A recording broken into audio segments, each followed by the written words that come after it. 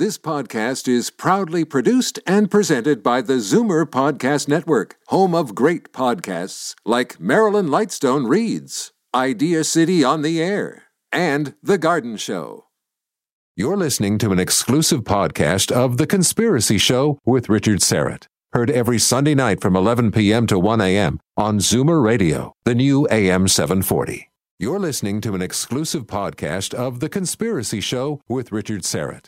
Heard every Sunday night from 11 p.m. to 1 a.m. on Zoomer Radio, the new AM 740.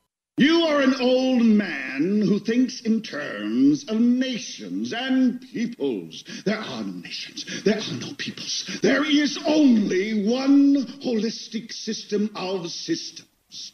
One vast and immane, interwoven, interacting, multivariate, multinational dominion of dollars. And you have meddled with the primal forces of nature. And you will atone. Everybody knows that the dice are loaded. Everybody rolls with their fingers crossed. Everybody knows the war is over. Everybody knows the good guys lost. Everybody knows the fight was fixed. The poor stay poor, the rich get rich. That's how it goes. Everybody knows. Live from Toronto, Canada, The Conspiracy Show with Richard Serrett from Zoomer Radio, AM 740. Everybody knows that the days. Well, I was at the Toronto Freedom Festival on Saturday addressing the masses. And I have to be honest, not exactly my scene, as the kids would say. Not exactly my bag, if you know what I'm saying. Let's face it, it's ostensibly a celebration of a pot smoking and an attempt, I guess, to drive home the point that, it's time to legalize, decriminalize, what have you. But since, and this is the fourth annual edition of the Freedom Festival, the largest single-day spring outdoor festival in Toronto. There's about 30,000 people there, by some estimates. Anyway, it's been expanding sort of its context over the years. And I was there Saturday on at the iWeekly magazine speaker stage for what they're calling the Conspiracy Hour, which was hosted or emceed by our good friend Patrick White down at Conspiracy Culture. And so they're starting to introduce some more content into the festival. It's not just about smoking pot, which I do not. I'll live and let live. But it was interesting. Let's put it that way. One particularly poignant moment for me when I was wandering aimlessly. Here I am with my feeling rather out of place with my briefcase containing my laptop computer, my umbrella. I don't know why I brought an umbrella, and I'm walking around. I have my corduroy sports coat on, and I'm stepping over people that had sort of imbibed a little too much, overcome by vapors, as it were. And then I couldn't find the speaker stage. I was told it's off Wellesley, and I'm wandering around at this point aimlessly for about 15 minutes. And then I stop and start asking people for directions. What a mistake that was. Keeping in mind it's like 4 o'clock in the afternoon, and they'd been at it probably for about 4 or 5 hours. And just a lot of very contented grins, but vacant looks in their eyes. So I just kept moving on, and eventually I found the speaker's stage. Having said that, though, it was a wonderful time and a great opportunity to meet some of my listeners. So if you were there and were able to catch my little speech, I appreciate your patronage. All right, we're going to speak with Nelson Thal tonight. Obviously, a large Polish contingent in the city of Toronto, and a lot of unanswered questions remain 3 weeks after the untimely death of Polish President Lech Kaczynski And for those of you in the Polish community and many others, I'm sure I don't have to tell you the rumors and the allegations that are swirling around that, in fact, it wasn't a simple case of a plane crash in the Russian woods that ended his life and some 68 others. It may have, in fact, been an assassination. We'll discuss that with Nelson Thal, including this video that's been widely seen on YouTube, purportedly taken by an amateur videographer on the ground at the crash site, and apparently it captures the image of an assassination or a hit squad descending on the crash debris, and then you actually hear, I've seen the video, you hear 3 gunshots. So the idea is that the president supposedly survived the air crash, and this hit team was on the scene to make sure that he didn't walk out of that airplane. So why was he murdered if in fact he was? We'll get to that a little later in the show with our good friend Nelson Thal, media scientist, and of course he can be heard Thursday nights at cloakandagger.ca. The other big story of the past month or so, of course, has been this huge, volcanic ash cloud, which grounded hundreds of thousands of air passengers and really brought air traffic to a standstill, and it cost the airline industry billions and billions of dollars. Now there's actually a story that it was a complete hoax, and that satellite images, which were not widely shown at the time, show an entirely different story, or tell an entirely different story. The skies were largely clear. Jim McKenna, the Civil Aviation Authority's head of airworthiness, strategy, and policy, admitted it's obvious that at the start of the crisis there was a lack of definitive data. It's also true that for some of the time the density of ash above the UK was close to undetectable. The satellite images will be used by airlines in their battle to win tens of millions of pounds of compensation from governments for their losses. However, I find that odd that, there were many people in the UK that were, standing outside their house looking up in the sky and trying to tell anyone who would listen, there is no volcanic ash floating around up there. I mean, the skies are crystal blue. It's perfect. So what was behind all that? Well, perhaps we'll find out in the coming weeks. However, it is interesting that, a number of months ago, my next guest was on this show, and he is one given to the occasional prophetic dream. And he reported to me on the air at the time that at some point in the not-so-distant future, people would stop flying, and they would start taking trains. And I was sort of scratching my head thinking, well, what could possibly cause people to stop flying, unless it was maybe a terrorist attack or something. But I think he said, no, it's not that. There's something else happening, related perhaps to some sort of an earth change. And lo and behold, of course, we had this volcanic ash cloud stranding, as I say, thousands and thousands of airline passengers. So was that it? Perhaps. It wouldn't be the first time he was spot on. Douglas James Cottrell is best known as a trance clairvoyant or psychic, and he's also an ordained interfaith minister, a spiritual healer, a teacher, published author. He holds a Ph.D. in therapeutic counseling from the Open International University of Complementary Medicines. He's also a medical intuitive and a remarkable remote viewer.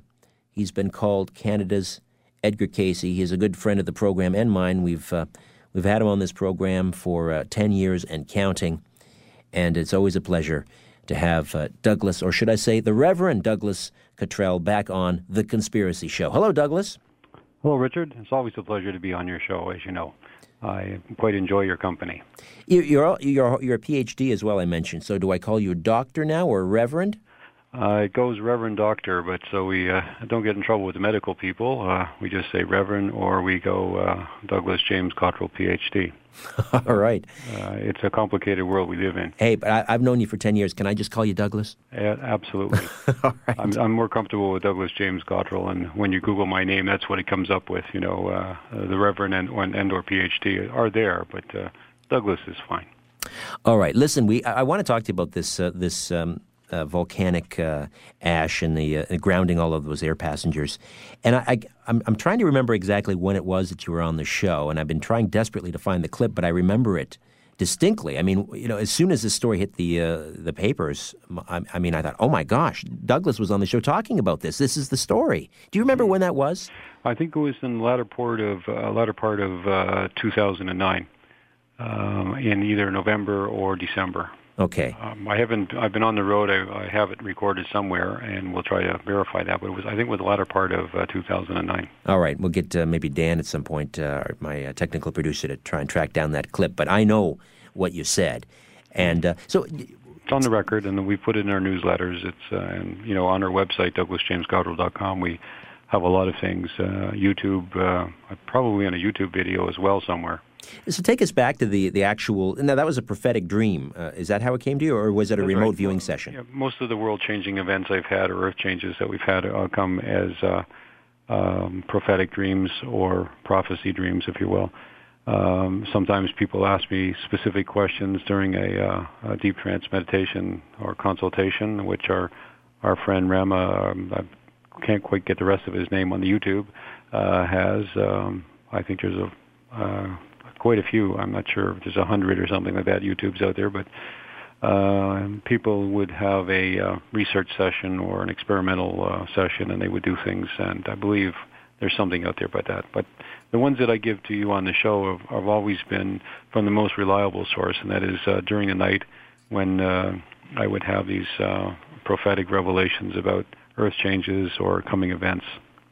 Now, in such a dream, a prophetic dream, or prescient dream, did you actually, can you recall, did you see volcanic ash, or I mean, how did you come up with this, or what was sort of revealed to you in the dream that led you to believe that air passengers would be grounded and people would start taking the train? That was more of a one of those booming voice kind of things when I was told something, as opposed to the volcanic ash. The back at that point in time, I was told that people would prefer to take trains, or would be taking the train and avoiding air travel. And I remember you remarked very surprisingly, why would be what's going to happen to air travel, or what's going to happen to the air industry. And I said to you in a complimentary way, I said, I really don't know. I was only told that the people would be taking trains. However, this last situation with the ash, about 2 weeks before the Iceland situation, I had a vision in which I put on my newsletter. I have a free newsletter. People can sign up on my website. And I put in the newsletter that I had a vision or a dream in which 3 men were covered with volcanic ash on their faces. They went over beside an airplane hangar, and one of the men choked or expired, and the other 2 were safe. Now, in the dream, I was part of the trio at one time, and then I was the observer at another time.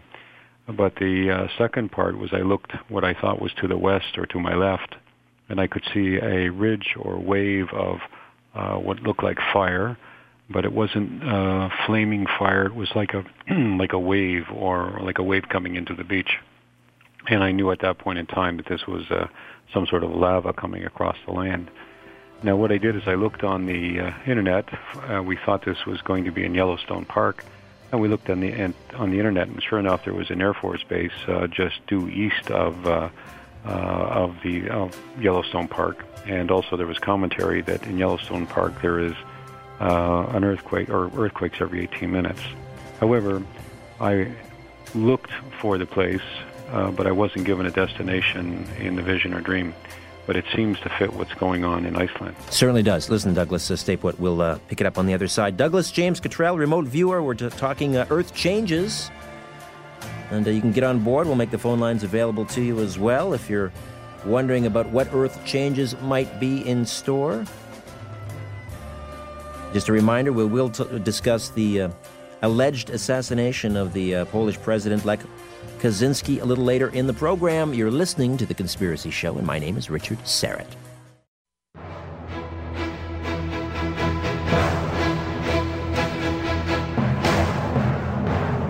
Curiosity, or did the devil make you do it? Whatever the reason, Welcome back to The Conspiracy Show with Richard Serrett from Zoomer Radio, AM 740. To talk to Richard, call 416-360-0740 or toll free in Ontario at 1-866-740-4740. Getting close to the X conference. I'll be leaving for Washington, D.C. on Friday, flying down, and probably staying well into Monday. I have a number of interviews lined up with the likes of Stephen Bassett and Dr. Stephen Greer and Linda Moulton Howe, and might even catch George Norrie and George Knapp for an on-camera interview, putting together a documentary on the whole UFO disclosure movement. We're very excited about it, my partners and I at Starfield Studios and TFC Productions. So hopefully in the coming months we'll have that together and available perhaps for airplay on a television station. And the plans are, this is a feature-length documentary we're working on, and the plans are to release it theatrically as well. So I'll keep you posted. Douglas James Cottrell is with us, remote viewer, Canada's Edgar Casey, talking about Earth changes and his prophetic dream, which he actually announced on this very show, the latter half of 2009, about air passengers being grounded and or people stopping. They would no longer be flying; they would be taking the train, and we thought at the time that was very puzzling. And then, of course, we had this volcanic ash cloud coming out of Iceland, and all of a sudden, it all made sense. Now, what are you seeing, Douglas, in terms of volcanic activity? Are we heading into a particularly active period? You mentioned Yellowstone, and of course there is this a super volcano below Yellowstone that many people are worried about. I mean, if that thing goes, we're talking like Krakatoa times 10. Mm-hmm. What are you seeing in terms of volcanic activity? Well, again, that could fit the vision I had with Iceland being, a small sort of precursor to that. I have announced on your show in the past, more than a couple of years ago, where I had a vision dream. I even challenged Dr. Suzuki to have a look at this, where the Earth's crust is spinning at a different speed than the Earth's core. And as such, that would make sense that the core is slipping, or rather the crust is slipping around the core being a molten mass of lava and metal, etc., of lava. And as such, what I'm looking at and have been for the last few years, and I've always managed to report them on your show, is that the world is slipping on its axis. And I have at one time said in the past that the earthquakes are going to speed up, they're going to be more frequently, and they're going to be more disastrous than ever before. I think even my son Doug had a vision or a dream or a communication at night in which he heard someone say, what you expect to happen is going to happen sooner than you expect, and what you expect to happen is going to be worse than you expect. And so this runs in the family. I mean, do you your son has this? I was going to ask you, is this a gift or is it a curse? I mean, to have these dreams where you see all of this doom and gloom, I mean, do you ever pine just for a nice good night's sleep? Well, we also see all kinds of things. I've mentioned on your show that there will be a remedy, or there will be cures for autistic children coming out, and that seems to be in the wind, I've heard. We've been able to see a lot of advances in medicine and different things in the world.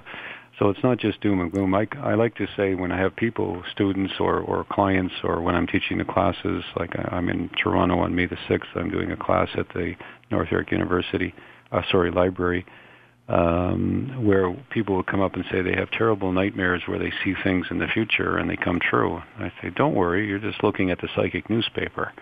They're reading the headlines of those events to happen. But it wasn't too long ago, 2012 was in the news and all over the media, and it's not gone away. It's going to be, I think, the end. It's a dividing line. It's an end of the world as we know it, but it's certainly the beginning of the new world.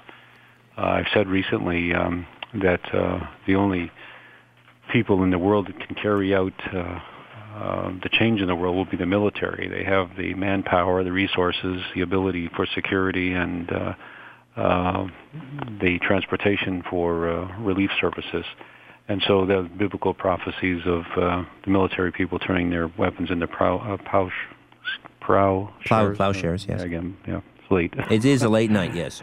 And so that might be the reason for it. But I do. This is the world I live in. Lived in it for 38 years. It was my daughter's difficulty back in 1968, and then reading those books about Edgar Casey, the great Edgar Casey, and then our great friend Ross Peterson, who turned my life away from the Toronto Star newspaper and into the spiritual world, that led us to get some hope back for children like Sherry. And this is just an ability that when you're able to see the future, it doesn't change it. It doesn't bring it on. It's just a matter of reading headlines ahead of time. No, but I mean, to be sure, there's a lot of good news in there in terms of seeing into the future. But you do witness a lot of cataclysmic events, and I'm just thinking, your son now is shown this to have the same ability. I mean, how do you feel about that? Do you say, geez, I kind of wished it skipped a generation, or? No. My daughter saw the CN Tower crashing in a dream years ago, which turned out to be the towers in New York coming down. My other son, Jason, has similar things. My wife has dreams and visions. When you're in this world and you start to look, when we teach the classes on dream interpretation, for instance, it goes beyond the obscure and the symbolic dreams into prophetic dreams. And I've seen many people come up with dreams, especially when it's a lot of emotion or circumstance where people are in jeopardy. Many people would have a dream or be aware of it in their dream night communications kind of thing. So it's not a bad thing. It's a matter that these things are going to happen. But if you're always in the forefront of looking ahead, I live in the future all the time. And as such, talking about gold, and which I've announced on your show when it was $200 or $300, it was going to go up to $1,000, or actually $1,150, and it did. Those are good things to see. They give hope to businesses and people who actually make a living knowing things about the future. I mean, I've also said on your show in the past that there was no real recession. We're into an inflationary time. And although people suffered and they lost their jobs during that very short 9-month period in which everybody thought the world economically was going to fall apart, here we are. If you listen to the news now, the term inflation, superinflation, is coming back into play. Yeah, to be sure. I mean, it's always baffled me how they can talk about, 1.5% inflation or 2% inflation, and yet they don't include oil prices, energy prices, or food staples in that basket of goods that they use, the CPI, to determine the inflation rate. So we've had, high, I don't know what the actual figure would be, whether it's 8 or 9% perhaps, but it's certainly not 2%. Douglas James Cottrell is with us here on the Conspiracy Show. Sorry, go ahead there, Douglas. I got choked up just thinking about gold. Yeah, I was just going to say, in answer to your question, they've changed the rules on they measure inflation. That's why we don't have these huge numbers coming out. So that's why you, when you see gold prices going up, interest rates going up, the price of houses is skyrocketing in Toronto. Those are all inflationary. I want to dial it back though to Earth changes and what you were talking about. The Earth's crust actually sliding on the core, I guess.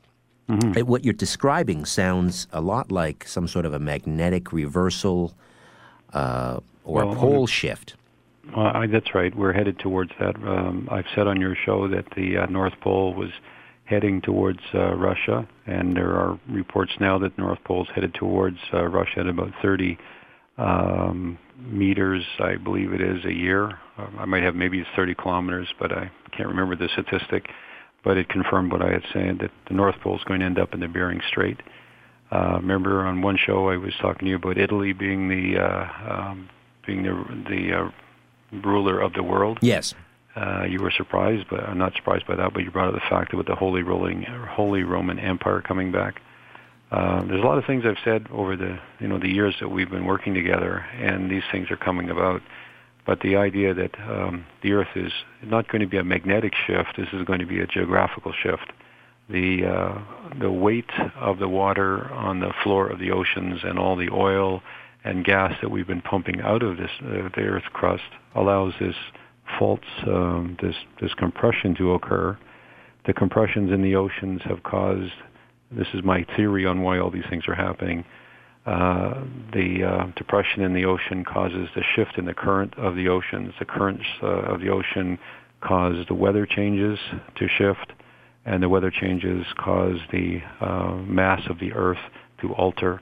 And we have from below in the ocean the physical change of the crust, and we have from above the weather patterns being changed, and then we have this horrendous boiling and bubbling of the volcanoes along with the fault lines. We have automatically earthquakes. I have said on your show that the entire west coast of Canada, from Alaska or from the west to up to the Jewel of the North, where Alaska is going to disappear. There's that old Gnostic saying again, as above, so below. And we'll continue to delve into the subterranean and poke around in the recesses of Douglas James Cottrell's mind, discussing earth changes, prophetic dreams. This is The Conspiracy Show. My name is Richard Serra. Don't go away. You're listening to an exclusive podcast of The Conspiracy Show with Richard Serra. Heard every Sunday night from 11 p.m. to 1 a.m. on Zoomer Radio, the new AM 740. Interfaith minister, healer, intuitive researcher, author, teacher, medical intuitive, remote viewer, Reverend Douglas James Cottrell, Ph.D. The website is www.douglascottrell.com, and I'll spell that for you. Douglas, D-O-U-G-L-A-S, Douglas Cottrell, C-O-T-T-R-E-L-L, Cottrell, C-O-T-T-R-E-L-L.com. And back to the magnetic reversals. We're long overdue for one. These do occur in Earth's history. And my understanding is that we're overdue, just like we're overdue for a major ice age. And whenever you have a magnetic reversal, it's usually accompanied by mass extinctions. Let's talk about humankind. What's going to be the toll? Do you suspect with a magnetic reversal or a pole shift? Well, if we do have a pole shift, the oceans will rock out of their basins, and that will be disastrous for the population along the coast of North America and other coastlines, specifically in the west. But it would be, in some of the prophecies and things that I've been aware of and researches I've done, along those lines, about 2/3 of the world's population will be derogatorily affected or negatively affected by these physical changes that are going to happen. 2/3. 2/3. Now, you say negatively impacted. We're not talking about they're going to have to get up and move. You're talking about dead, right? Disappearing, yes. My word. And is this going to, do you know, coincide with the winter solstice 2012? I mean, is that lining up with the Mayan prophecy? It is. I mean, the more we look at it, the more we see that the world is going into extremes. That's a word I've used on your show many times, is that we're going through this time of extremes. It's a chaotic time. Certainly, who would have thought that, whole countries would go broke, like Greece or Iceland? Who would have thought that the banking community would be in such terrible straits as they have been, where they basically were insolvent? So this time of extremes coincides with Pluto going through Capricorn, the constellation Capricorn, last year or so. Every 250 years this happens, and it's a sign of complete change in the culture, politically, economically, militarily, and in all phases of human nature, these changes go on. But this time, the Earth has a life of its own, and it's rebelling. It's basically, giving us the convulsions that it's having, and the world is the face of the world will be greatly different than what it looks now, as it has been greatly different from what it used to be. Talking about Lemuria and Atlantis, whole continents sinking below the surface of the sea. So what's going to happen again? What goes down comes up, and there are certain discoveries being made of roads made out of solid rock over towards Japan, and then in Bimini and the Canary Islands and different places around the world. Whole civilization is just gone, and now we're coming back to that point where our continent, North America, is going to take some beating on the West Coast, a little on the East Coast with tsunamis or flooding. I have made a prediction on your show where I saw the White House abandoned, just in the bushes and the trees around it were gone. So these kinds of things where tsunami or earthquakes or the oceans rocking is quite possible, and it's all it takes is the world to tip just a little more. Let's go to the phones and say hello to Kathy in Scarborough, Ontario. Hello, Kathy. Oh, hello. Tonight I was watching PBS, and they had a show on Hawaii, and every day apparently what they're doing is they're sending up an aircraft, and somebody has a special camera that has a heat source in it, and it shows that where the crust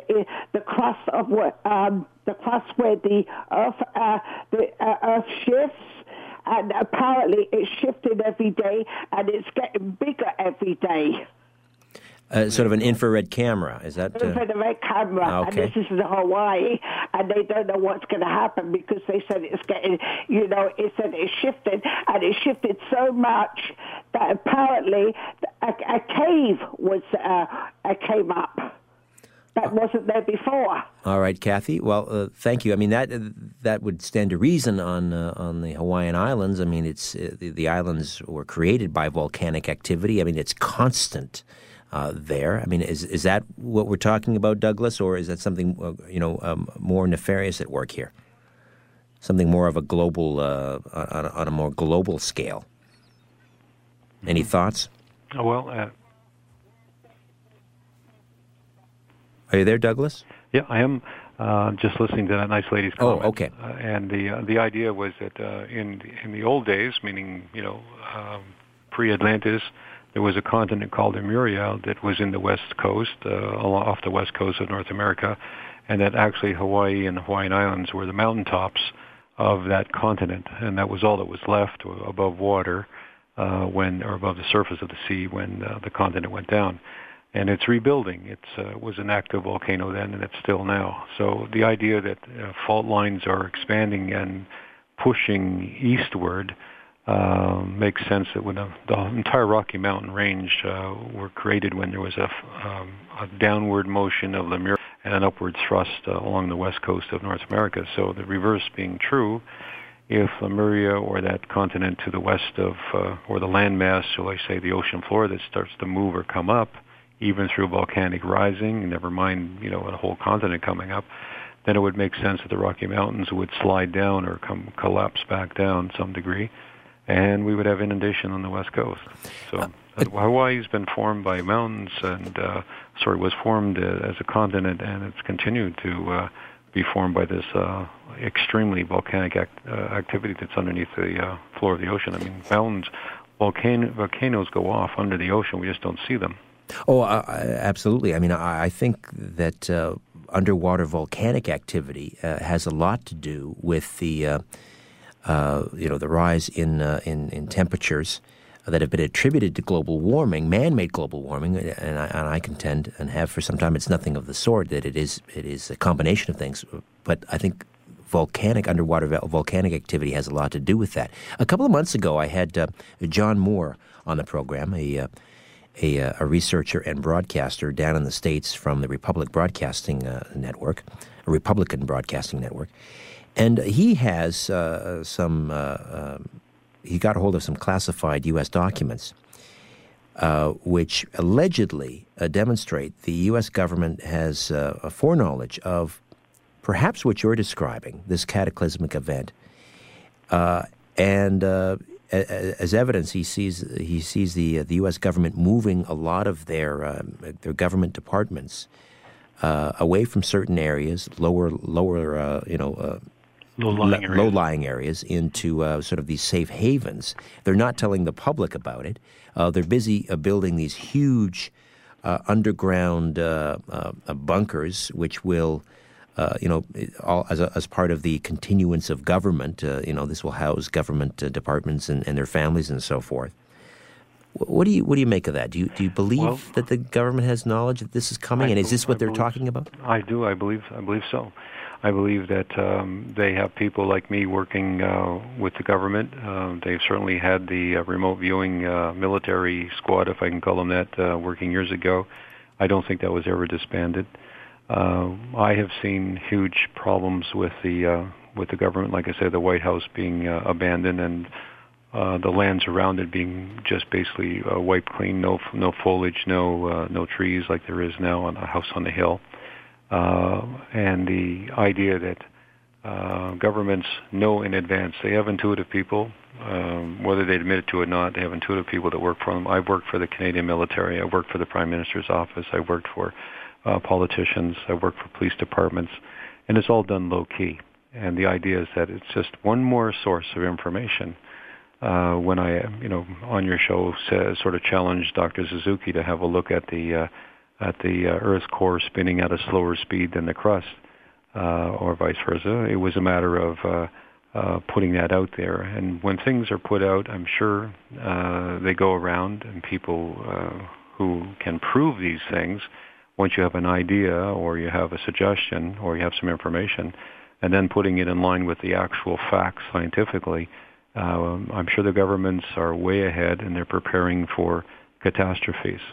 That seed bank in Norway, for instance, yes, that was in the news not too long ago. Exactly. It's just a matter, it's common sense that there will be shortages, but when you look at what governments are doing quietly, that's when you should pay attention. And with shows like yours, who are keeping them honest and keeping an eye on what's going on, more and more people, the average person that really, I'm not trying to be anti government or anything, but they really don't care about us, the little guy kind of thing, in the way that they ought to, I believe.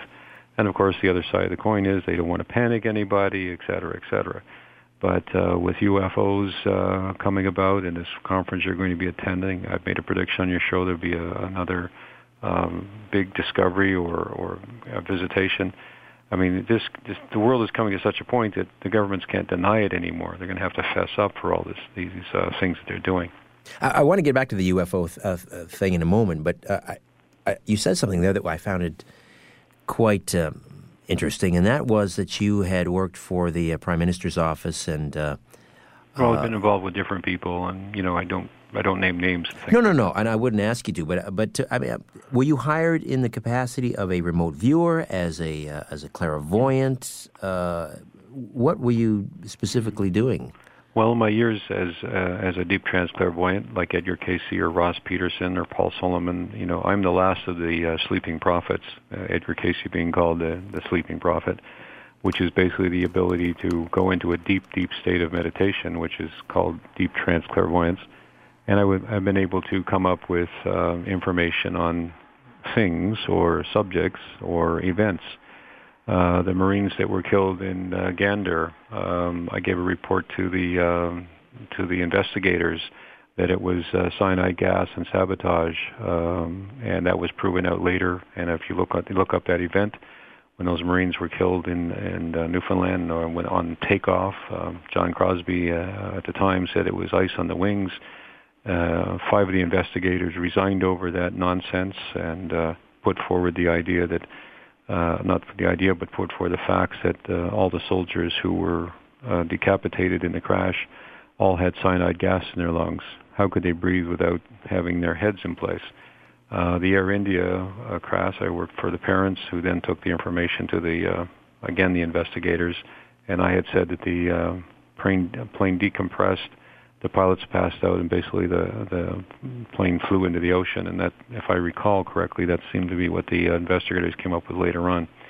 So the idea of working with different agencies, again, for not the lead investigation thing, but somebody who gives an idea, gives a suggestion, or gives what I would call a psychic vision or a revelation, then they put it to the test. It's one more way. And not necessarily do they believe outright anything that I say, or I guess would they be, responsible people? Would they believe arbitrarily? But they would have one more point, one more bit of investigation. And so people in the know, people who are forward-looking, any agency who works with or for people is always planning for the future. And it makes sense to deal with people like me who are able to see the future reasonably accurately and are reliable, and we, keep quiet about what we do. We don't have non-disclosure agreements, but there is a certain ethic practice, and we just keep going. And 38 years have gone by in dealing with all levels of government and people from all walks of life. One of my first encounters with a remote viewer, I mean, I've known you longer than I've known David Morehouse, but I think in the early days when I used to have you on the show, or when I booked you on other shows, it was primarily as sort of a medical intuitive or a psychic, and I didn't know much about remote viewing. And then I met David Morehouse, who was reportedly involved with Project Stargate. The psychic warrior, David Morehouse, a remote viewer hired by the military. And that was sort of my first exposure to remote viewing. And but I mean, he was hired by the military. The Soviets were doing the same thing during the Cold War. They had psychic spies on both sides. But you're saying that this was going on up in Canada as well, to a certain extent. Of course, yep, of course. There are politicians I've advised over the years, and I keep in touch with. They've been as high in up to the cabinet level. There are other people who are retired. They've been in police enforcement or military. And, things we would say arbitrarily, but their posting wasn't going to be in Vancouver, it was going to be in Kingston. And they're all packed up. They have the boarding passes, about to take the flight to go to Vancouver, and immediately their orders are changed and they end up in Kingston. And they just shake their head and they say, how do you know that?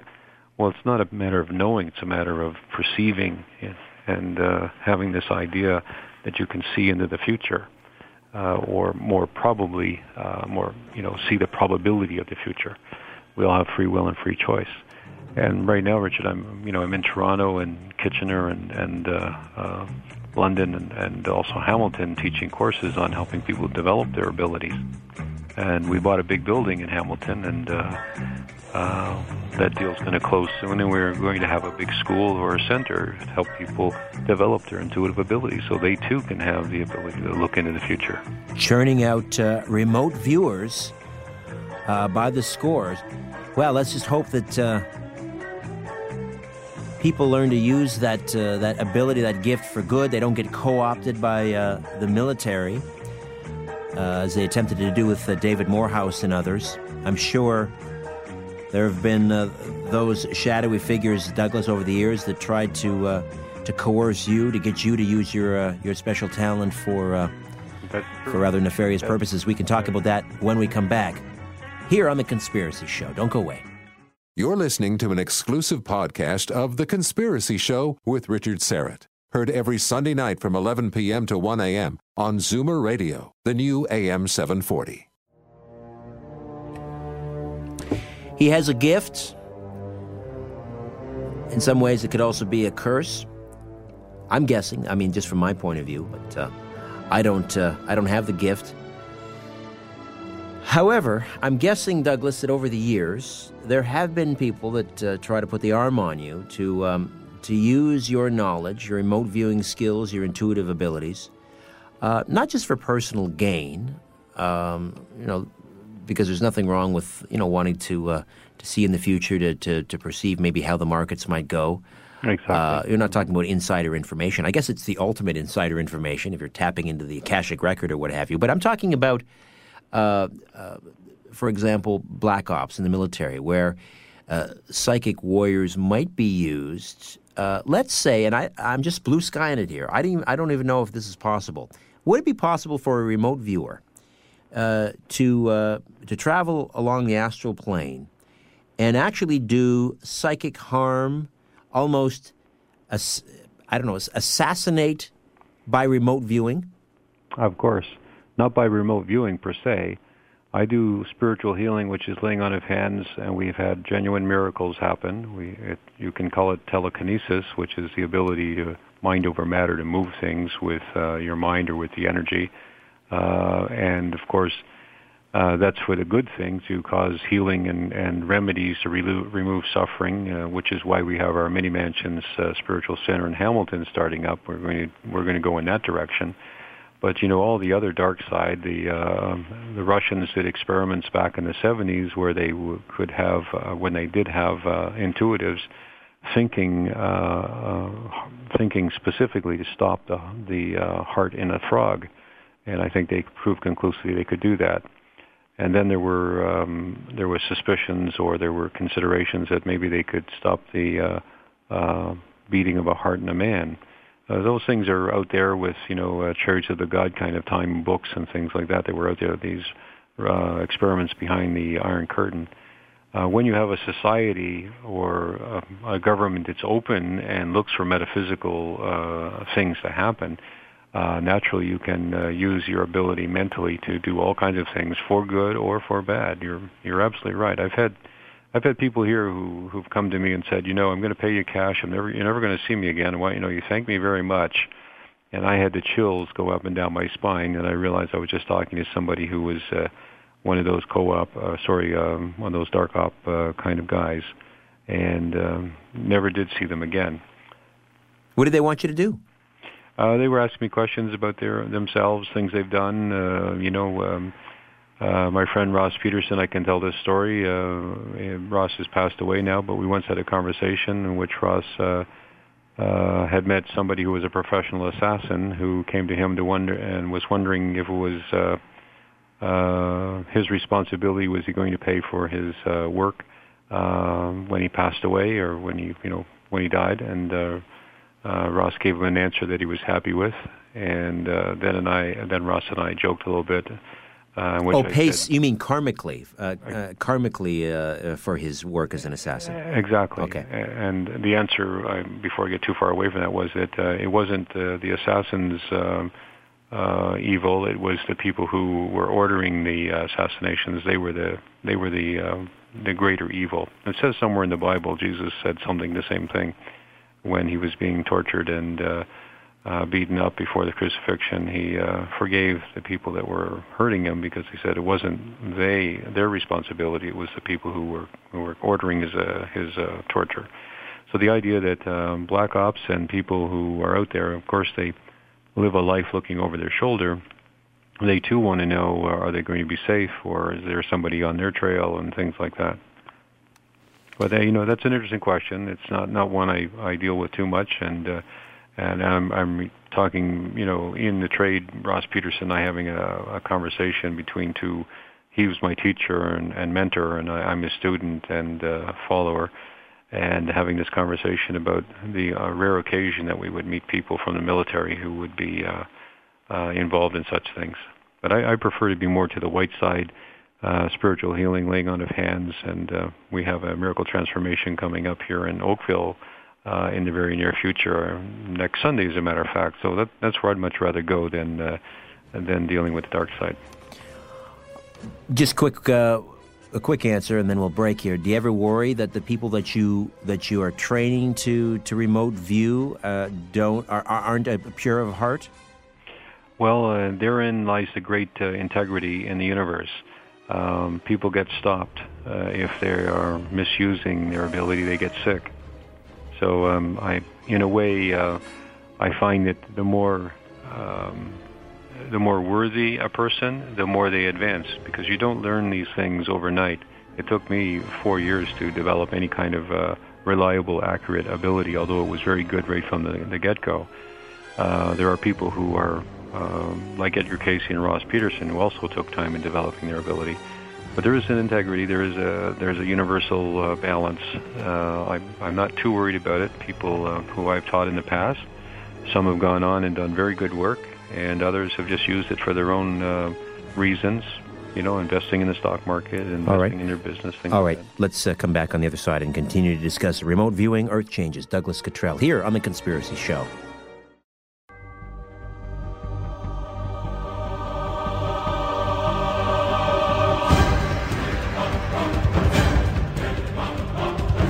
Different views make great conversation.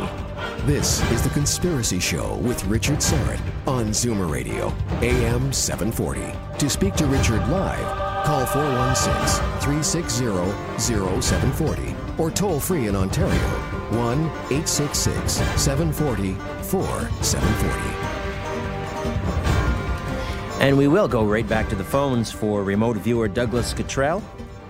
Chris is right here in Toronto. Good evening, Chris. Oh, Chris is off the air. Oh, this is an off-air question. Okay, I'll just read the question then. Chris wants to know, is remote viewing satanic, Douglas? Not at all. Like all gifts or abilities, I used to worry about this when I first started out and became aware. I was not a psychic, groupie. I was very suspicious and even cynical about people who were, fortune teller kind of people. But the idea that if you look in Corinthians chapters 12 to 14, not only do you find the abilities delineated there, it also instructs in the Christian Bible, Christians it is their duty to develop their spiritual abilities. And so if you have a holy book in the Christian faith, which is my background, although I'm well versed in the other religions as well, basically they are all saying the same thing. I can't find any real difference other than the practices and the customs. But in any event, it's not satanic in as much as that you're using your ability, your God-given spiritual gift, to help people to relieve suffering and to give hope to people. When we lay hands on people, we have had genuine miracles where people have had absolute instantaneous physical healings take place.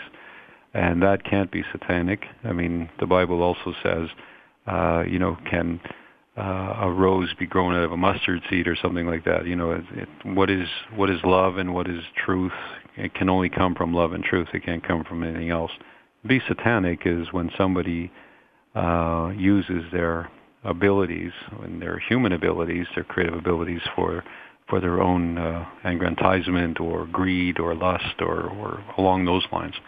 But the idea of being able to see the future, that's being able to be prophetic. And it says right in Corinthians, one of the books says of he who can prophesy, let him prophesy. He who has the ability to lay hands on, let him lay hands on people.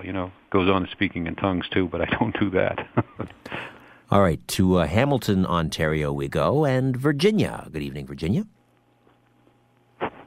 I was treated about 69 years ago by Dr. Murdoch MacDonald Bain, who had been sent to the Himalayas and learnt all their work, and he did on-hands healing with me in South Africa, Pretoria, South Africa, that long ago. And I wondered if your guest knew anything about him. Name again, please? Dr. Murdoch MacDonald Bain. The name sounds familiar. I don't think I've met anybody in that area. Is he from Hamilton or Toronto? No, he was from Scotland, and then he went to the Himalayas, and then he went to South Africa. But yes. He's been dead quite a while now. Yes, I did. I met somebody, and I think they showed me something on the internet, but I did follow this man when you said that he went to the Himalayas, and it was a matter of a man who I think sort of had a not an impoverished life, but money didn't motivate him. He shone like a light, and I was told it was his halo, and he was so loving. Mm-hmm. And I think I was very lucky to be one of his... I think he was one of the first people he treated, and I'm still here, even though the healthcare thought I was worth throwing out. Well, there you go. God provided for you. You had a need, and when the student is ready, the teacher appears, kind of thing. God bless you. He put a lot of lectures on the wire because he didn't have tape players at that time. And some people tried to write them into books because these books were sold out. Mm-hmm. And I wondered if there was ever anything left on his knowledge. I can't answer that. I don't know enough about that in all truth. But, we're in Hamilton ourselves, and we'll be doing classes in Stony Creek, and be more than pleased to stop by and discuss this further with you. I would love that. Okay. Later on, could I get a phone number and a address or something? Sure. Are you on the internet at all? A dial-up in the country. Okay. Well, you can call 519-641-6300. 519. Yep, 641. 6300. Okay, I'll do that. All right, will Virginia. Be more than pleased to help you. And someone will be more than pleased to help you. And thank you very much, and God be with you. Oh, you're welcome. God bless you, too. Virginia and Hamilton, thank you for the call. The abilities that you have, the healing abilities, and the remote viewing, I mean, are they all at all related? Are you tapping into the same? What is there? Is it a matrix? Where are you deriving this, the remote viewing ability and the medical the healing ability? Is it coming from the same source? Yes, it does, Richard. For all intents and purposes, I have the ability and would be described as a prophet. I lay hands on to remove suffering and give people hope in a genuine, practical way. I'm able to see the future. That's been documented on your fantastic show here over the years. I've been doing this kind of work for 38 years. I have devoted my life. I left the Toronto Star and picked up my cross, if you will, and I've gone out in service. We've charged money for the readings. We have to pay for the kids going to school and things. Now I'm an ordained minister. I have a PhD granted to me from my intense knowledge and tenacious desire to know more. But the idea, it starts with meditation. And as soon as one goes into meditation and attempts to perfect meditation, you reach out into the great beyond. And as soon as you reach out into the great beyond, you begin to become aware of all kinds of things that are out there, from angels and divine beings to, God Almighty itself. And so these abilities to be creatively helpful to, cure the sick, help the downtrodden, give hope to people, and see the future and help to guide people, those are all divine, shall I say, abilities. But they're all recounted in, Corinthians. It's all there, like a map. And the idea that we have a spiritual self, we all have a spiritual self, and getting in touch with that soul, mind, or that spiritual self begins the process of waking up, so that we can ultimately become more aware, become realized, self-realized, fully realized, and then have a life as a divine being in a human form. But the knowledge, the ability, and where it comes from, is it ultimately knowable? I mean, can it be reduced to, say, quantum physics, or is it ultimately unknowable? No, you're talking about the Akashic Records, which is a name that's given to a place where all knowledge is stored and we can access it. It's accessible to people through meditation or dreams or visions. I mean, how many times have people said, let me sleep on it, and they'll come up, and the next day they have an answer to a question, or they make a decision because they just know it's the right way to do something. When your soul is during sleep or in states of meditation, when it's released, it can go to these places in higher dimensions and get information. Jesus spoke to angels and his other disciples, witnesses, and they trembled. And he said, what are you talking about here? These are my friends, kind of thing. So there is a divine aspect that we can get in contact with and touch upon. And I think that's the entire purpose of people who are on a spiritual path. The demonstration of psychic or spiritual abilities is just an indication that somebody's sort of a little further down the path than the next guy. The Christian Bible and Revelation, John's Revelation, does that correspond with the earth changes, the end times prophecy? Does that line up with, for example, the Mayan calendar and the prophetic dreams that you're having? I believe so. I believe that the book of Revelations is a whole book on prophetic dreams. It's dream symbology. It's the only book in the Bible that carries a threat at the first of the book, which says, don't let anybody change this or you're going to hell, kind of thing. And it's time-locked. It deals with the politics. It deals with the changes in the earth. And I believe that I have not found anything in the Bible that hasn't been able to be proven or experienced or is worthy, in a way of examining it. And I believe those things in the Bible. Jesus was predicting about, was it Jerusalem, where not one block will stand upon, another.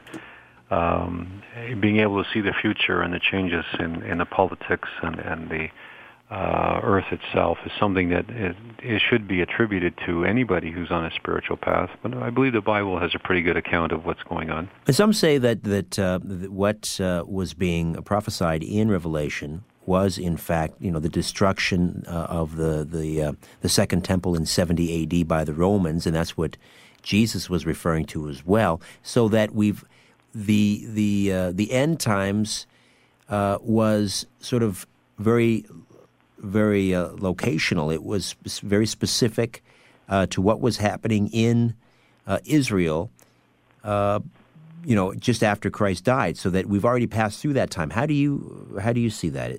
Well, in prophecy, I notice that there are two things. One, that the event is very clear and the time is a little foggy, or the timing is very exact, but the event's a little foggy. And that in the time clock of the universe, it seems to be event by event in which the prophecy comes true. Certainly these times that we're going through now, corresponding with the other world's great religions, Mayans and others, that this is now, I think, more of the exact time when those things are happening. If we look at some of the prophecies in the Bible about in one, and I'm not a chapter and verse kind of guy, but there was one where in the Middle East the sky would go black as day would be black as night. And when, of course, we had those oil wells blowing up there and the sky was black as coal, I thought that was one of those predictions coming true. There is a prediction about, a bomb going off in the Middle East, which I have predicted on your show a couple of years ago might happen. It's probably getting close to that time now.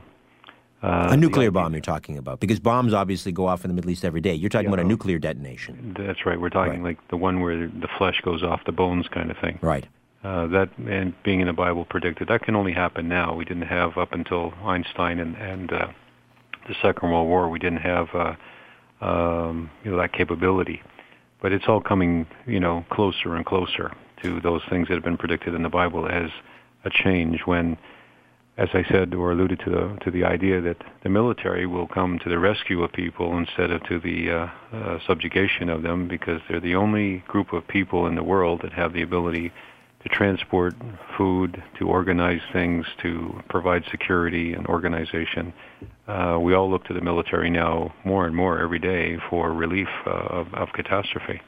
Susan is in Toronto. Good morning, Susan. You're on the line with Douglas Cottrell. Hello. Hi, Susan. Go ahead. You're on the air. Hi. I had two questions, actually. One was I just wondered what the location of your spiritual and healing center was going to be in Hamilton. Well, we're looking at a property on Hamilton Beach, of all places. Oh, okay.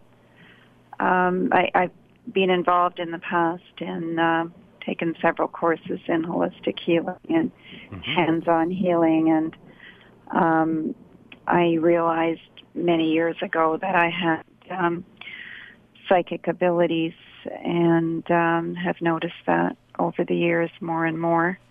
Very good. Well, you'd be welcome to be a member of Many Mansions Spiritual Center. We have a website called manymansionscenters.org. You can look on that website. It's a charity.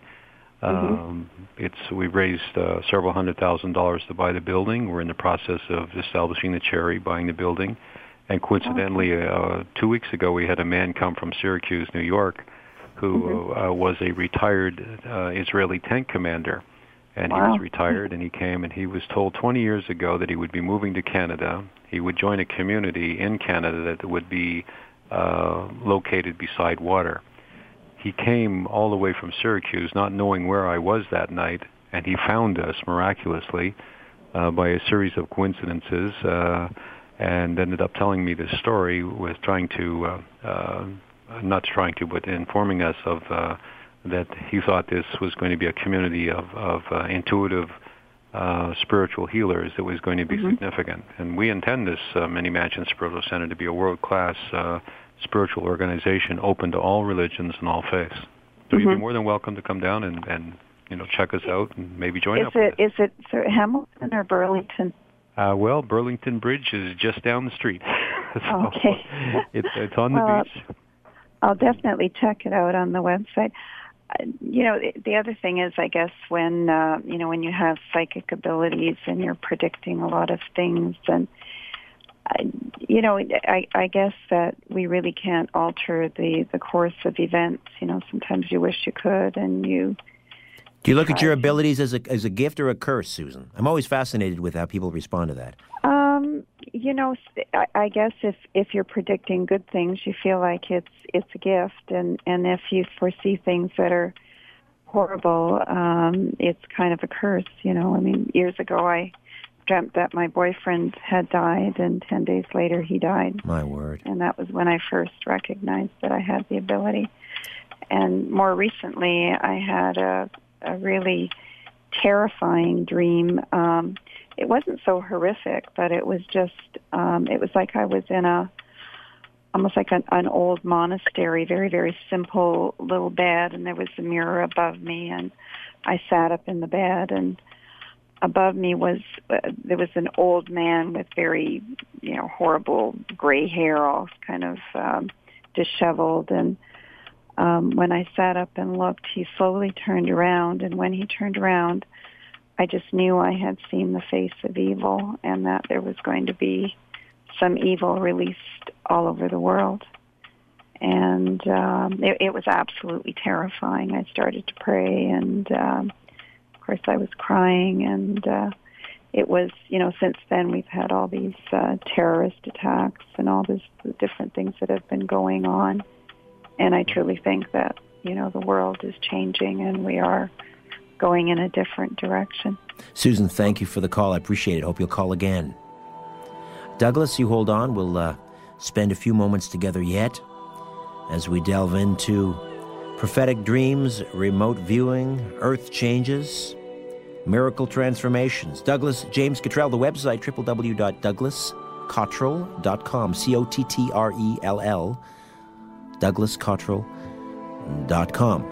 And coming up a little bit later in the program, as promised, we will delve into the whole question whether the late president of Poland, Lech Kaczynski, was in fact murdered, assassinated. By whom and for what reason? We'll find out. Stay with us, The Conspiracy Show. Back with more in a moment. Don't go away. We deal in illusions, man. None of it is true. But you people sit there day after day, night after night, all ages, colors, creeds. We're all you know. You're beginning to believe the illusions we're spinning here. You're beginning to think that the tube is reality and that your own lives are unreal. You do whatever the tube tells you. You dress like the tube. You eat like the tube. You raise your children like the tube. You even think like the tube. This is mass madness, you maniacs. In God's name, you people are the real thing. We are the illusion.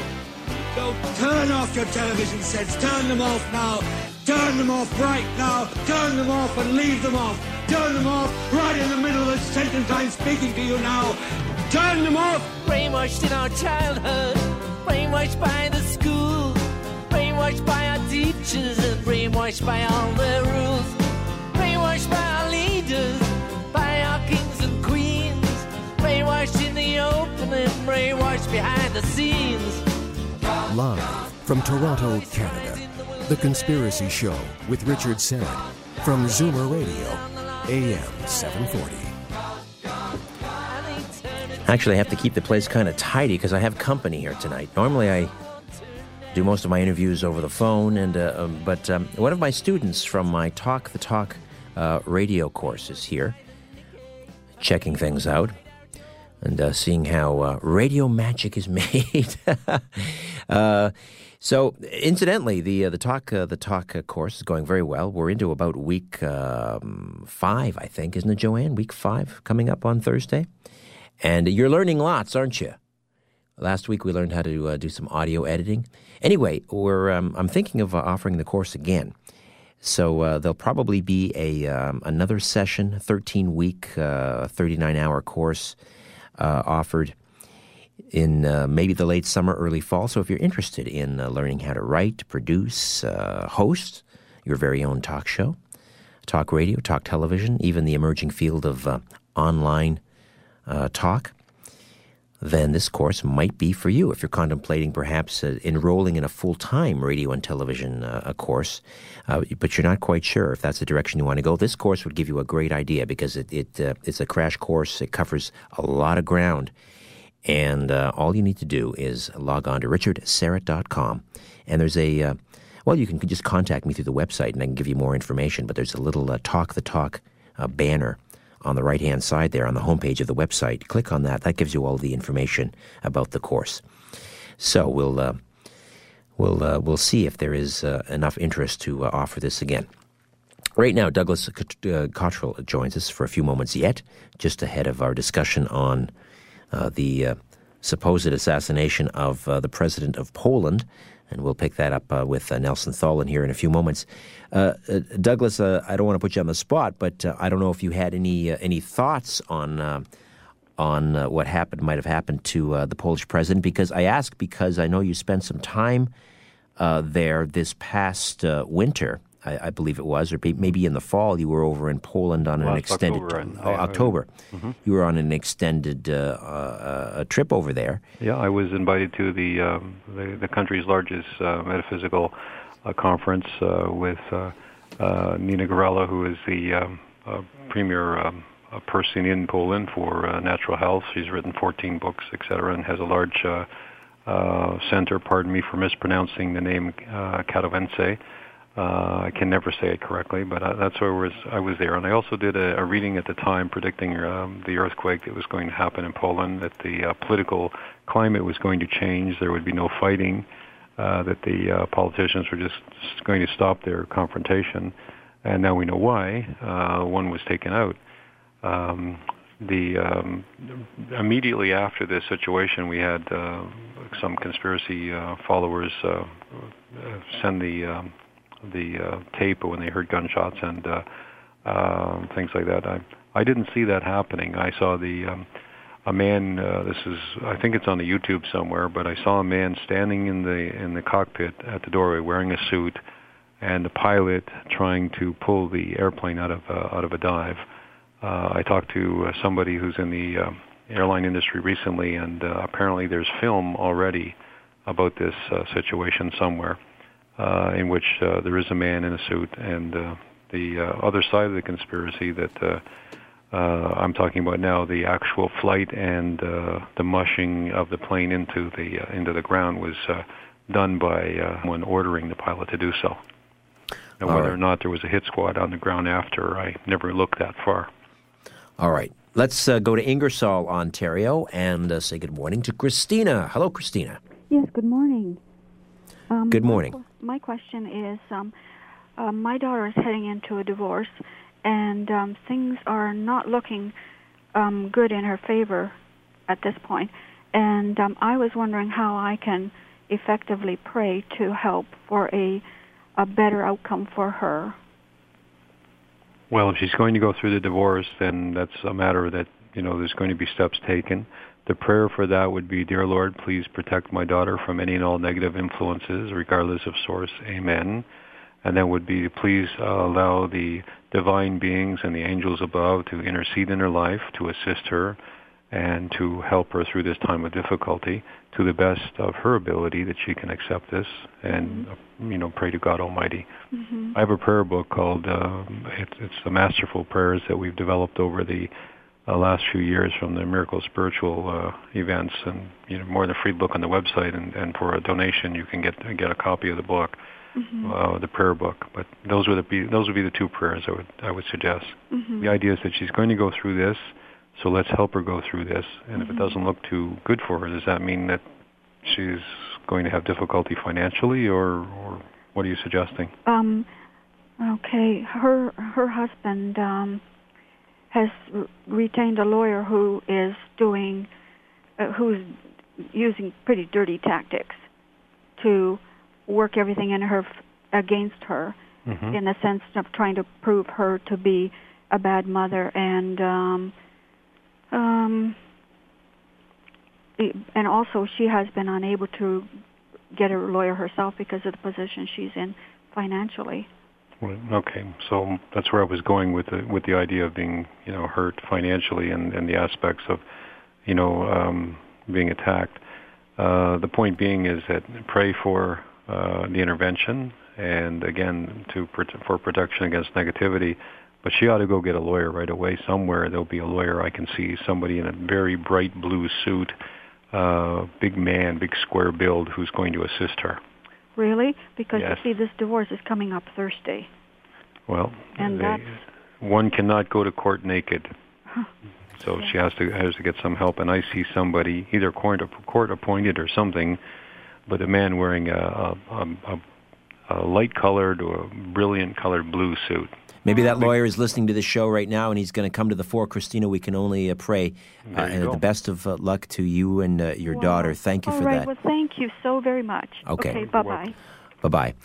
Let's see. Who do we have? Oh, we have another off-air question. And that is, someone wants to know about, I was at the Toronto Freedom Festival on Saturday, and I don't know if this person was there or not, but they want to know whether Toronto is becoming a police state. What do you see in the future regarding, I guess, maybe they're talking about G20. The G20, of course, will be visiting here soon, and I'm sure there'll be a bit of a security lockdown in Toronto. Maybe that's what they're referring to. What do you see as far as that goes, Douglas? Well, heaven forbid my hometown of Toronto, being Toronto the Good, now being a political state. I think it's a matter where the different factions within the city are causing the police to be very overreactive. I see a lot of policemen wearing gray uniforms, not blue ones or black ones, but kind of gray ones. So I think they're special forces. I don't see it as a lockdown state. I can see streetcars going along and people smiling. So I wouldn't say a police state, but I would say very tight. I can see people being checked on the sidewalk looking for paperwork or licenses and things like that. All right, we'll take a time out. When we come back, a few minutes will remain with Douglas Cottrell, remote viewer, medical intuitive, teacher, healer. I want to ask you, Douglas, about your views on conspiracies. We talk a lot about sort of prophetic dreams and things, but I'm wondering whether in your remote viewing and your prophetic dreams you have seen or witnessed sort of a conspiracy behind a lot of the things that go down on this planet. We'll discuss further when we come back here on The Conspiracy Show. Stay with us. You're listening to an exclusive podcast of The Conspiracy Show with Richard Serrett. Heard every Sunday night from 11 p.m. to 1 a.m. on Zoomer Radio, the new AM 740. Well, we'll be talking about a conspiracy at the bottom of the hour, 12:30, when we discuss the alleged assassination or murder of the late Polish president with Nelson Thal. But let me get your take, Nelson, not so much on, or Douglas, not so much on that, but just conspiracies in general. For example, when we talk about Earth changes, do you, in your remote viewing sessions or prophetic dreams, do you see sort of a conspiracy behind any of that? For example, a bid by certain groups to control the weather. Could HAARP, for example, be behind some of the Earth changes that we're seeing, earthquakes, tsunamis, that sort of thing? There have been in the past groups of people who have been able to, with technology, cause earthquakes to happen as a weapon, as a military weapon. I know that for a fact. There have been people who have been able to control the weather or alter the weather. I can make clouds disappear by looking at them, and it's something I teach in the classes, and people who practice this ability. We have these metaphysical, spiritual abilities to control the environment we are. Jesus the Christ did so, walking on water and causing fish to appear and storms to quell and all that, those things that were recorded in the Bible. The idea is that there are people who have abilities who are above and beyond the intellect that the ordinary person has, and these people are the devious people. These are the mischievous beings among us, and there are people who are at a high level of society where their entire purpose is greed. They continue to sacrifice the rest of us, and I believe this, with all my heart, that there are certain people in the world who do not care about any particular person, organization, and now country. I think there are people who are out there that are ready, willing, and able to wreck countries for their pleasure or for their personal gain. And these people are those certain kinds of people who would, in the conspiracy tradition, be the cloak and dagger people, pardon the pun to our friend Nathan, to go to situations where, as you've examined over the years, to cloak and hide things from UFO to assassinations. And there have always been this group of people, but now they're more demonic, they're more destructive, and the world is rebelling. The planet is going to chase them away, and that's why we're going to have all these difficulties that are ahead of us that we will go through. And the thing is, being prophetic and being able to see the future is forewarned is forearmed, and so be prepared. Don't have any debts. Own your own property. Have enough food and water that will sustain you for 3, 6, 12 months or 24 months. The way to get away from these people who are manipulative in the world is to be independent. In terms of surviving the cataclysms, whether it's this magnetic reversal, flooding, have you been able to remote view and identify areas of like a safe haven? Yep, I sure have. Anywhere in Ontario basically is okay. The St. Lawrence, the lower St. Lawrence will break away a little further from the North Shore, if you will. But anywhere in Canada is basically safe. Anywhere east of the Rockies and kind of west of the Great Lakes, north and west of the Great Lakes, we're in pretty sound territory. The idea that Niagara Falls is going to run backwards and the Great Lakes are going to drain down the Mississippi is about as bad as it gets for us. In Canada, we're the peacemakers. We welcome everyone in the country. We're a benign race of people, and we are deserving of inheriting the earth and surviving. So in Canada, it's a good place. In America, the Four Corners out there in Arizona, anywhere 200 miles inward from the East Coast, in other words, west from the East Coast would be good. And likewise, anywhere east of the Rockies in the western U.S. would be good. Mexico will be all right. South America is going to become a booming enterprise. We'll have more trade going north and south than we'd have in the northern hemisphere going east and west. Japan is not, it's not going to disappear, but it's going to slowly submerge.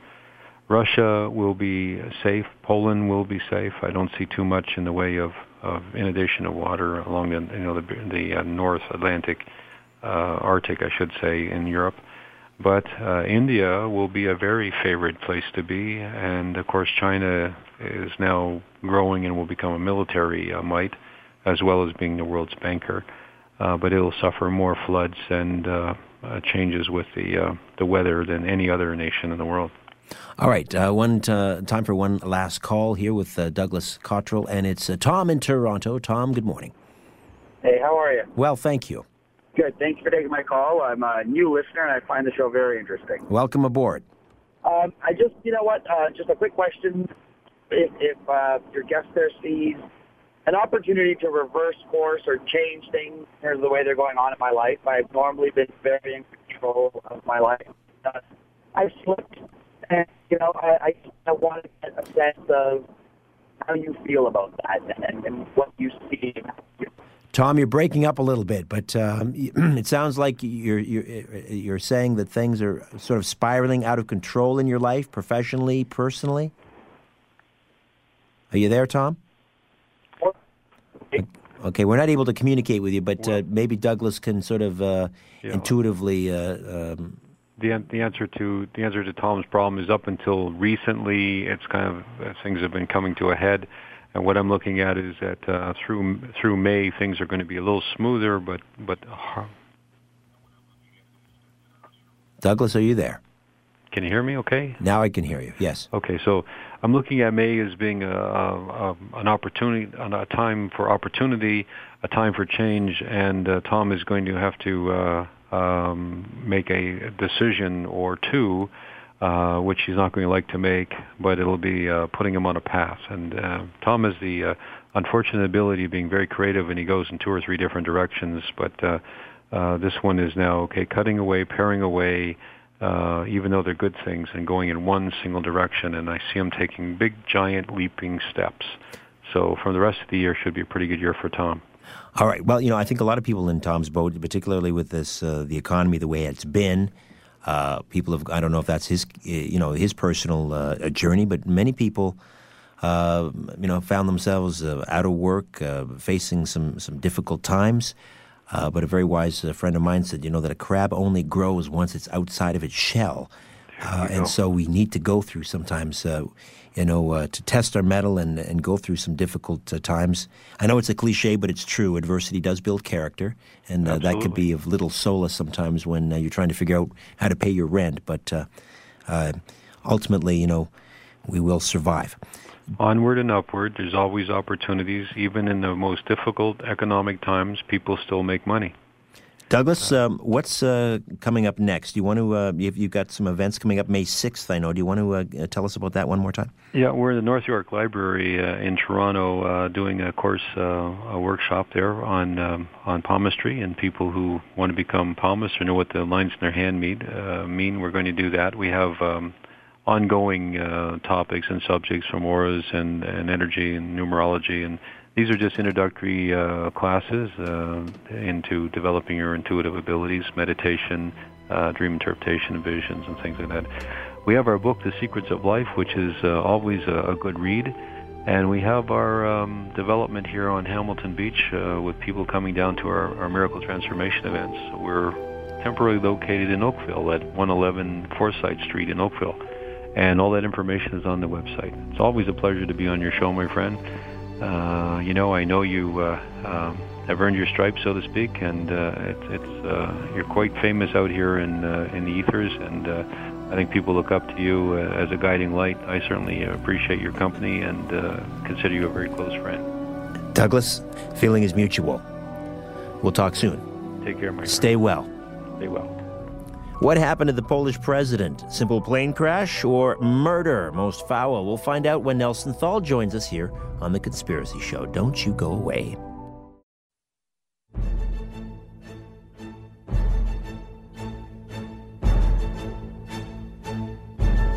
In a democracy, we elect officials so we can sleep at night. So why are you up? 416-360-0740 or toll free in Ontario, 1-866-740-4740. Well, it's been nearly 3 weeks since an aircraft carrying some 69 members of Poland's ruling class, including the president, Lech Kaczynski, crashed in the Russian woods. And there has been a great deal of speculation that the president and some others on board that craft were not merely the victims of a plane crash, but that crash was somehow orchestrated, or that the president, in fact, was survived the crash and was assassinated. That a hit squad descended on the crash site, and this was given certain credibility because a video recently surfaced. You've probably seen it. It's on YouTube. Taken at the scene of the crash, and what we are told that we're seeing, in fact, is this assassination squad descending on the plane. But then we hear, of course, 3 shots being fired. Do we have a little clip of that, Dan? Do you want to let people hear that? This is from YouTube. You've probably seen it.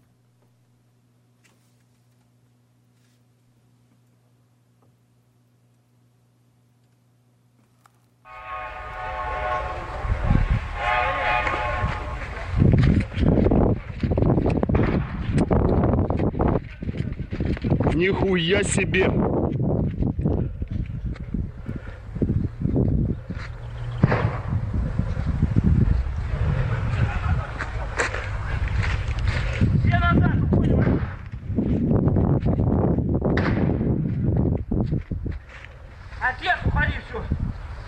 Нихуя себе!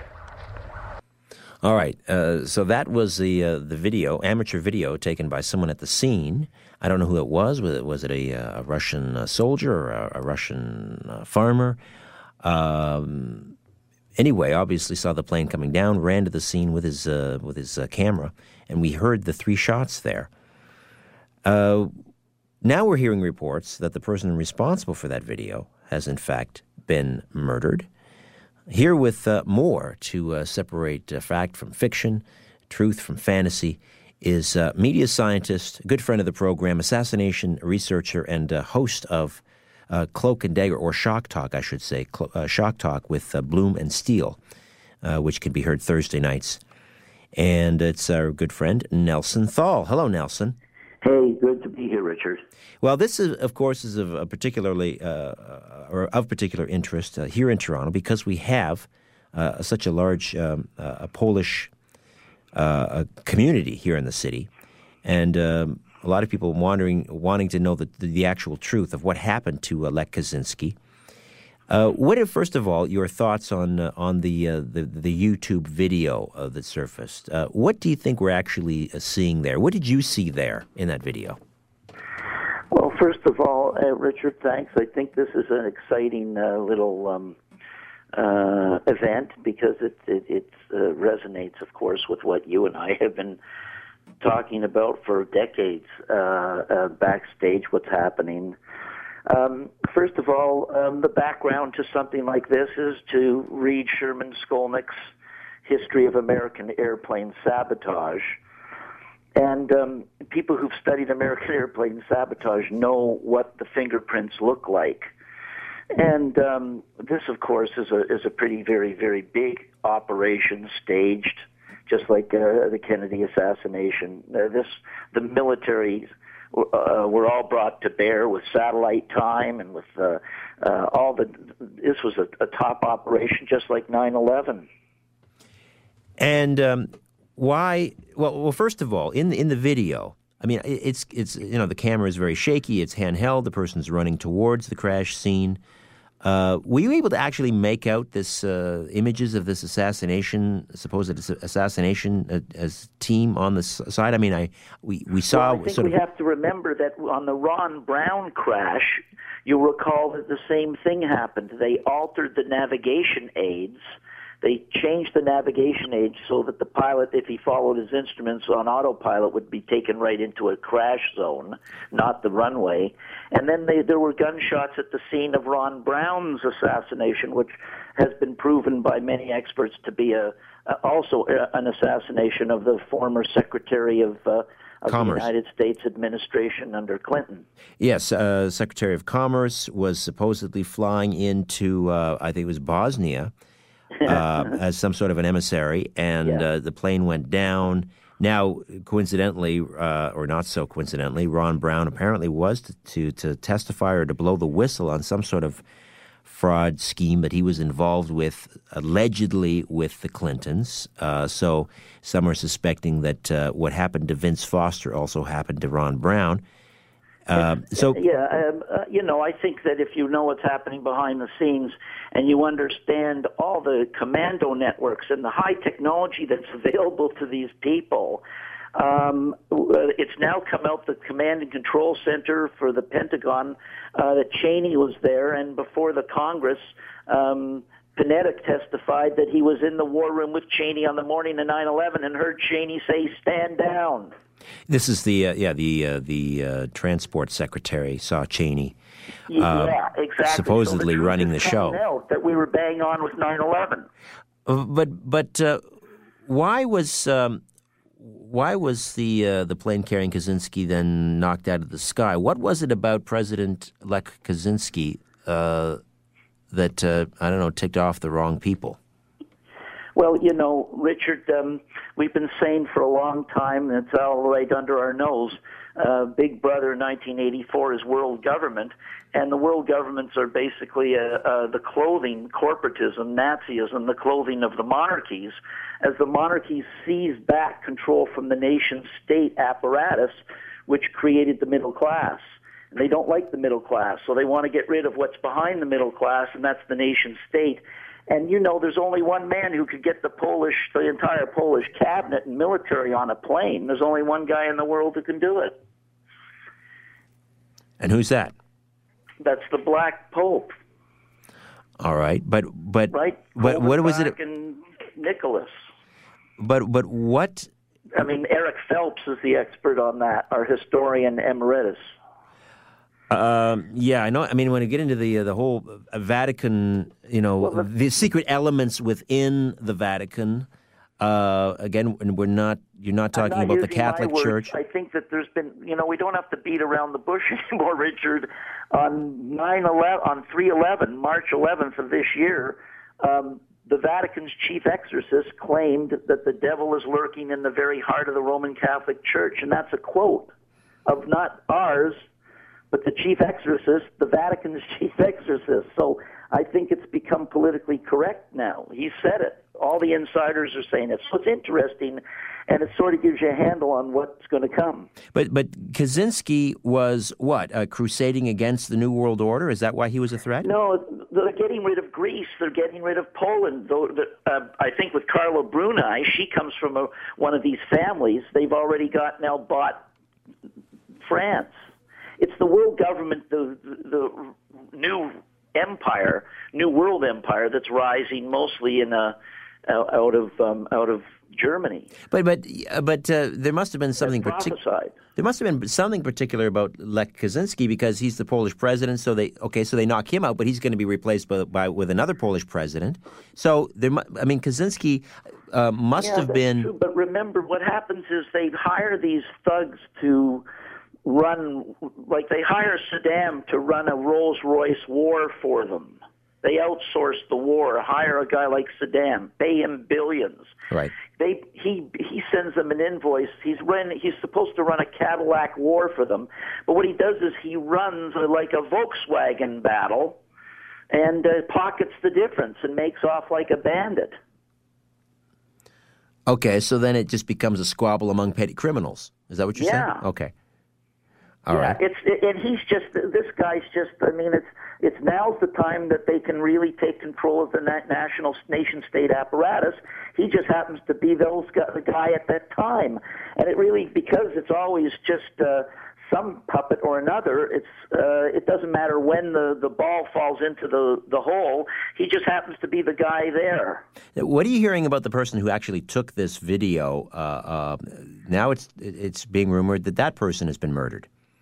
Well, that's not surprising, of course, Richard, if you study, what went on around, for instance, the President Reagan assassination, where there was a news reporter who claimed that there was a second gun, and she was Jessica Savage, lost her life very soon after that, along with her husband. The two of them were both taken out. One of the things that I've heard and read was that the Polish president, Kaczynski, had opposed this massive energy deal that was to take place between Poland and Russia. In this deal, Poland would have been on the hook to import all of their oil from Russia until 2037, despite the fact that Poland apparently has some huge reserves of oil or natural gas that they've recently discovered. And because Kaczynski didn't like this idea, but the Polish prime minister did, I guess he had to be gotten rid of. Does that make any sense? Yeah, it does, because let's not forget that we already know we stand on the shoulders of giants like President John Kennedy and Marshall McLuhan and Penn Jones Jr., May Brussels, Sherman Skolnick, and lots of other whistleblowers. But we know that this is just happening all over again, isn't it? It's just the names change, but it's all over the same thing. There's many of these assassinations: John F. Kennedy, Martin Luther King, Bobby Kennedy, John Lennon. Diana was assassinated. There's a long string of assassinations here, and remember that if the Taliban, they had a need. Cheney went to the Afghans, and they had to build a pipeline. It's real simple. You know that, Richard. It's just money. They got to build a pipeline. How much do we have to pay off the Taliban because we're going through their territory? Well, they want 50%. Are they kidding? Well, it is odd People are crazy, 50%. It's cheaper to go to war. It is odd that whenever you look at places where there's some sort of tension or civil war or unrest, there's always some sort of mineral or resource that's to be found under the ground there. Yeah. Even places like Sudan with this huge humanitarian crisis. It always seems to come back to oil. To see that what's happening is the world government with the Carlyles, they control the Pentagon, so they get the Pentagon and the poor kids to fight their corporate battles. Yes, so the Defense Department essentially has become a hired gun. The hired gun of the oil cartel, Baron. Let's go to the phones with Nelson, and Fred is in Whitby, Ontario. Hello, Fred. How you doing? I'm well, thank you. How are you, Fred? Okay, you basically asked the question for me. I heard it was over the resources, and Poland had discovered natural gas just recently, and there was a conflict with Russia over it, and the high ups in Poland wouldn't play ball. Well, that's what I'm saying. They did the Taliban dance. They probably asked a little bit too much, and they were asking for too big a cut, so they got cut. Or maybe they were too honest. Well, I'm not going into I don't know what was in their mind. All I'm saying is that, that's probably what happened. And that's why we're having the situation with the Taliban. We don't want to give them. Cheney doesn't want to give them a decent return for crossing through their land. So we've got a war.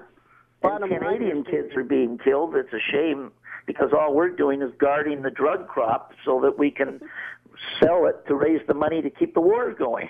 Fred, thank you for your call. Let's move on and say hello next to Linda in Brampton, Ontario. Hello, Linda. Hello, good morning. Thanks for taking my call.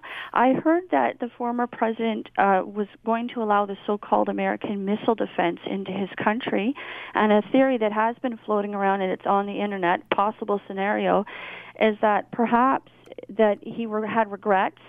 The Polish people, I know the majority did not want this.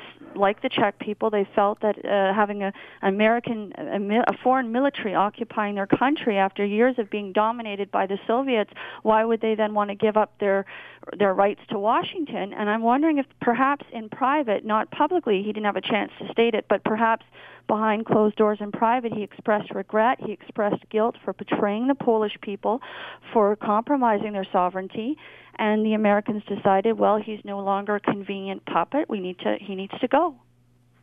Nelson? That seems to make a certain amount of sense. That, listen, it takes a lot of people to make the decision to have this to happen. And a lot of cylinders have to fall into place. And everybody's got their own interests and their own, ultimately, it falls in place in something that benefits them. And it usually maybe takes a round table, which is why they use the round table image, and it takes a group of people to make a final decision. And those are all possibilities and probably all right. There's never, when it's something that's big, there's never just one level. It resonates on all levels if it really is a meaningful thing. All right, Linda, thanks for the call. I guess, it's like a checklist. It's like, well, he's opposing this energy deal with Russia. He doesn't want the missile shield in Poland. That's two strikes. And then someone comes up with another reason, and that's it. Okay, this guy's got to go. It's the back and forth. It's like they're saying to him, how much do you want? We're coming through your territory. And he wants 50% probably and more, like the Taliban, and they don't want to give it to him. So he says, okay, well, I'm not going to do this. And they go, well, and then they get into a spat back and forth. All right, let's go to Schaumburg, Ontario. A lot of our Ontario listeners checking in tonight, and say good morning to Thomas. Thomas, you're on the line with Nelson Thal. Hi, Richard. Hi. The first of all, you were saying that there was 69 people died, but it was 96. 96. I stand corrected. Yes, that's what we know now. And also on the video, what you were mentioning, in the background is a Polish, 2 times 2 Polish words, with one saying, take it easy, calm down. Another word is, look at his eyes. What was it? What was the second thing he said? Look at his eyes? His eyes. What do you think was being, why do you think that was said? Well, I don't know, I was watching I don't know, those bad movies or whatever, so if you want to just, that somebody will, let's say, maybe not shot you, look at his eyes, maybe this is, some contact. Interesting. But yeah, and Richard, to add to that, well, you know as well as I do, the way to see if somebody's dead is you pull their eyelid open, you see if the iris moves. That's what they mean. Look if the guy's dead. If he's not, kill him. Interesting. All right. Thomas and Schaumburg, thank you for that. We'll take a quick time out to come back. A few more thoughts and questions for Nelson Thal as we discuss the alleged assassination murder of Polish President Lech Kaczynski.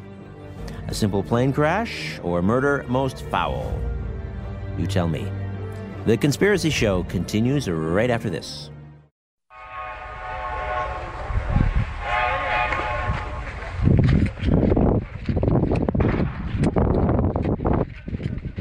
Нихуя себе!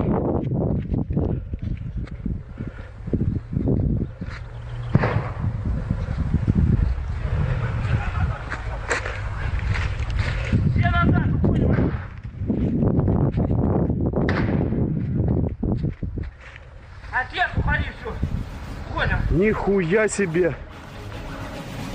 This is no place for the naive or the faint-hearted.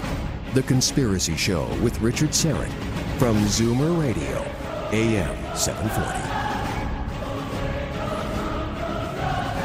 Nelson Thal is with us, media scientist, former colleague, associate archivist for the great Canadian thinker, Marshall McLuhan, longtime assassination researcher, Nelson Thal, and he can be heard Thursday nights, Shock Talk with Bloom and Steele, the mysterious Miss Steele, who joins him. And you can listen to the program and archived episodes at cloakanddagger.ca.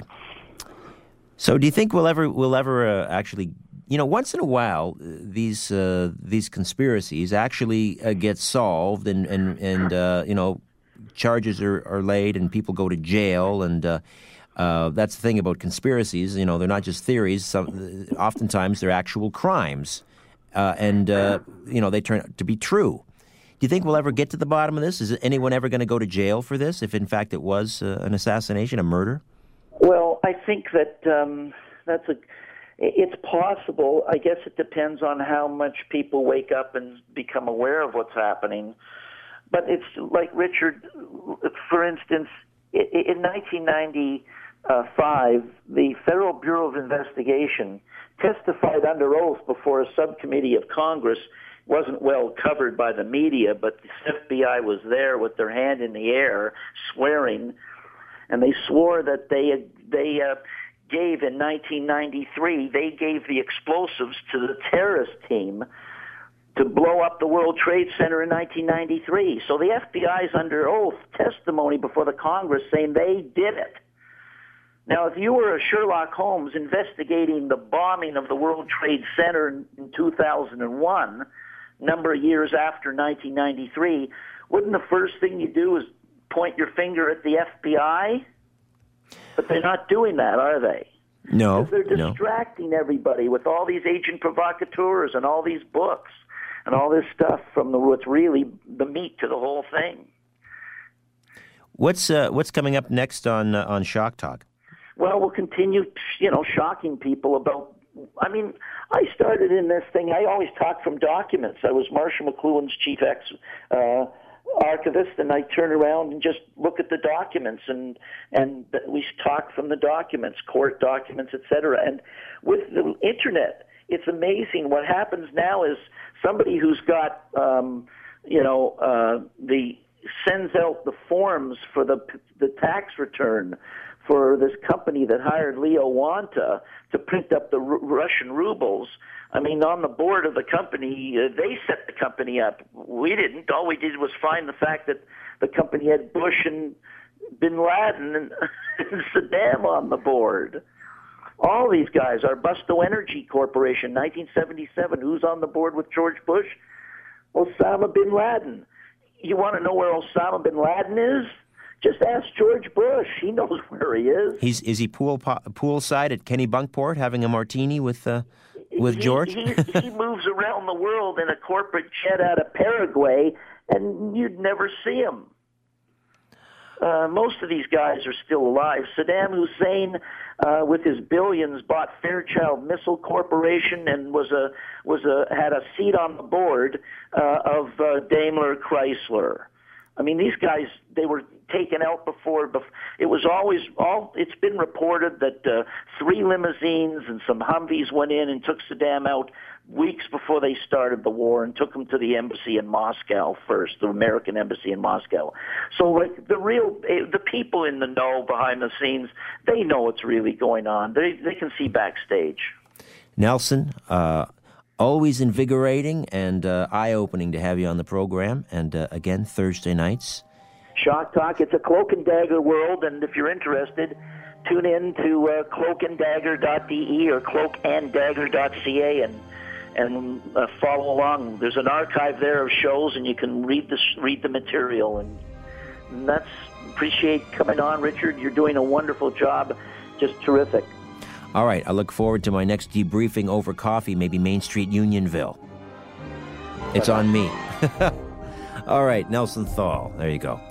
All right, that's it for me. Next couple of days, we'll be packing and off to the X Conference in Washington, but we'll have a show for you on Sunday. Joel Skousen, an old regular on the program, the editor of World Affairs Brief, will be here. He'll touch on the assassination or alleged of the Polish president. He'll also talk about that horrible oil spill in the Gulf of Mexico and the failed car bombing in Times Square in New York. Joel Skousen next week, along with Rosemary Ellen Guiley, our paranormal investigator. She'll count down the top 500 locations in the United States. And another regular, Nils Hamren, author of Seal of the End Times, will be talking about the living waters. Talked about in the Bible, he says they're here now. And they do have, in fact, miraculous powers. The healing waters with Nils Hamren. In the meantime, don't be afraid. There's nothing concealed that won't be revealed, and nothing hidden that won't be made known. What you hear in the dark, speak in the light, and what I say in a whisper, proclaim from the housetops. Thanks, Dan Ellison. Move over, Aphrodite. I'm coming home. Good night.